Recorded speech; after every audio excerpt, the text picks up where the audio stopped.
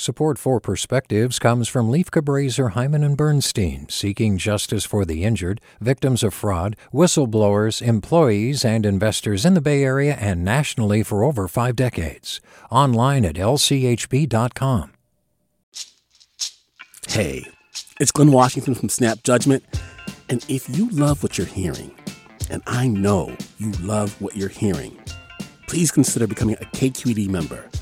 Get special access to cool events, behind-the-scenes footage, and so much more. Plus, you'll sleep better at night knowing you did your part for the community you depend upon. It's in you. Please be in it.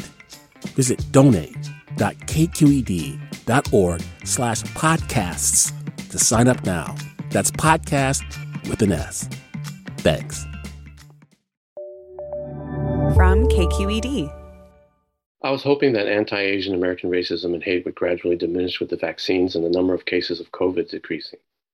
Sadly, it still continues. Most recently, a white male YouTuber went after a local female newscaster saying she had an aggressively Asian face. What does this even mean? It's not even grammatically correct.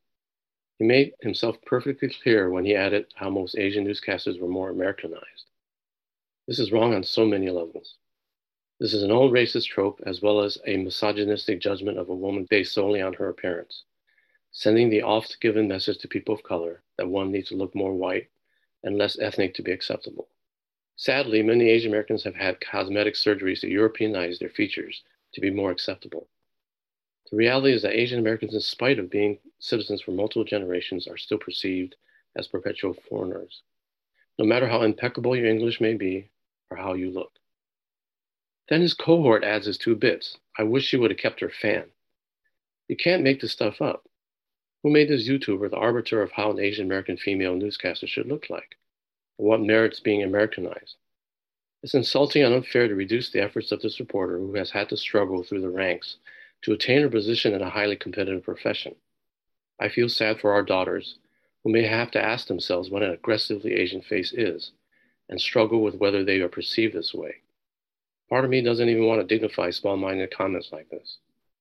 Once again, this is an example of the false choice people of color face when targeted by a racist comment: to confront it or try to let it go and walk away.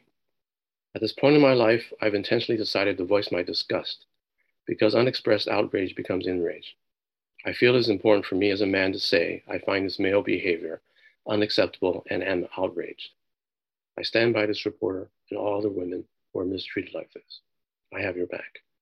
With a perspective, I'm Larry Lee. Support for Perspectives comes from Leif Cabraser, Hyman and Bernstein, seeking justice for the injured, victims of fraud, whistleblowers, employees, and investors in the Bay Area and nationally for over 4 decades. Online at lchb.com.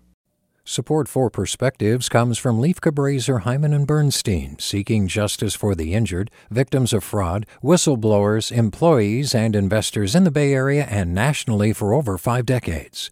Online at lchb.com. Hey there, this is Brittany Luce from NPR's It's Been a Minute. KQED's podcasts like The Bay, Bay Curious, Mind Shift, Right Nowish, and more all tell the stories of the Bay and beyond, with reliable, human-centered journalism.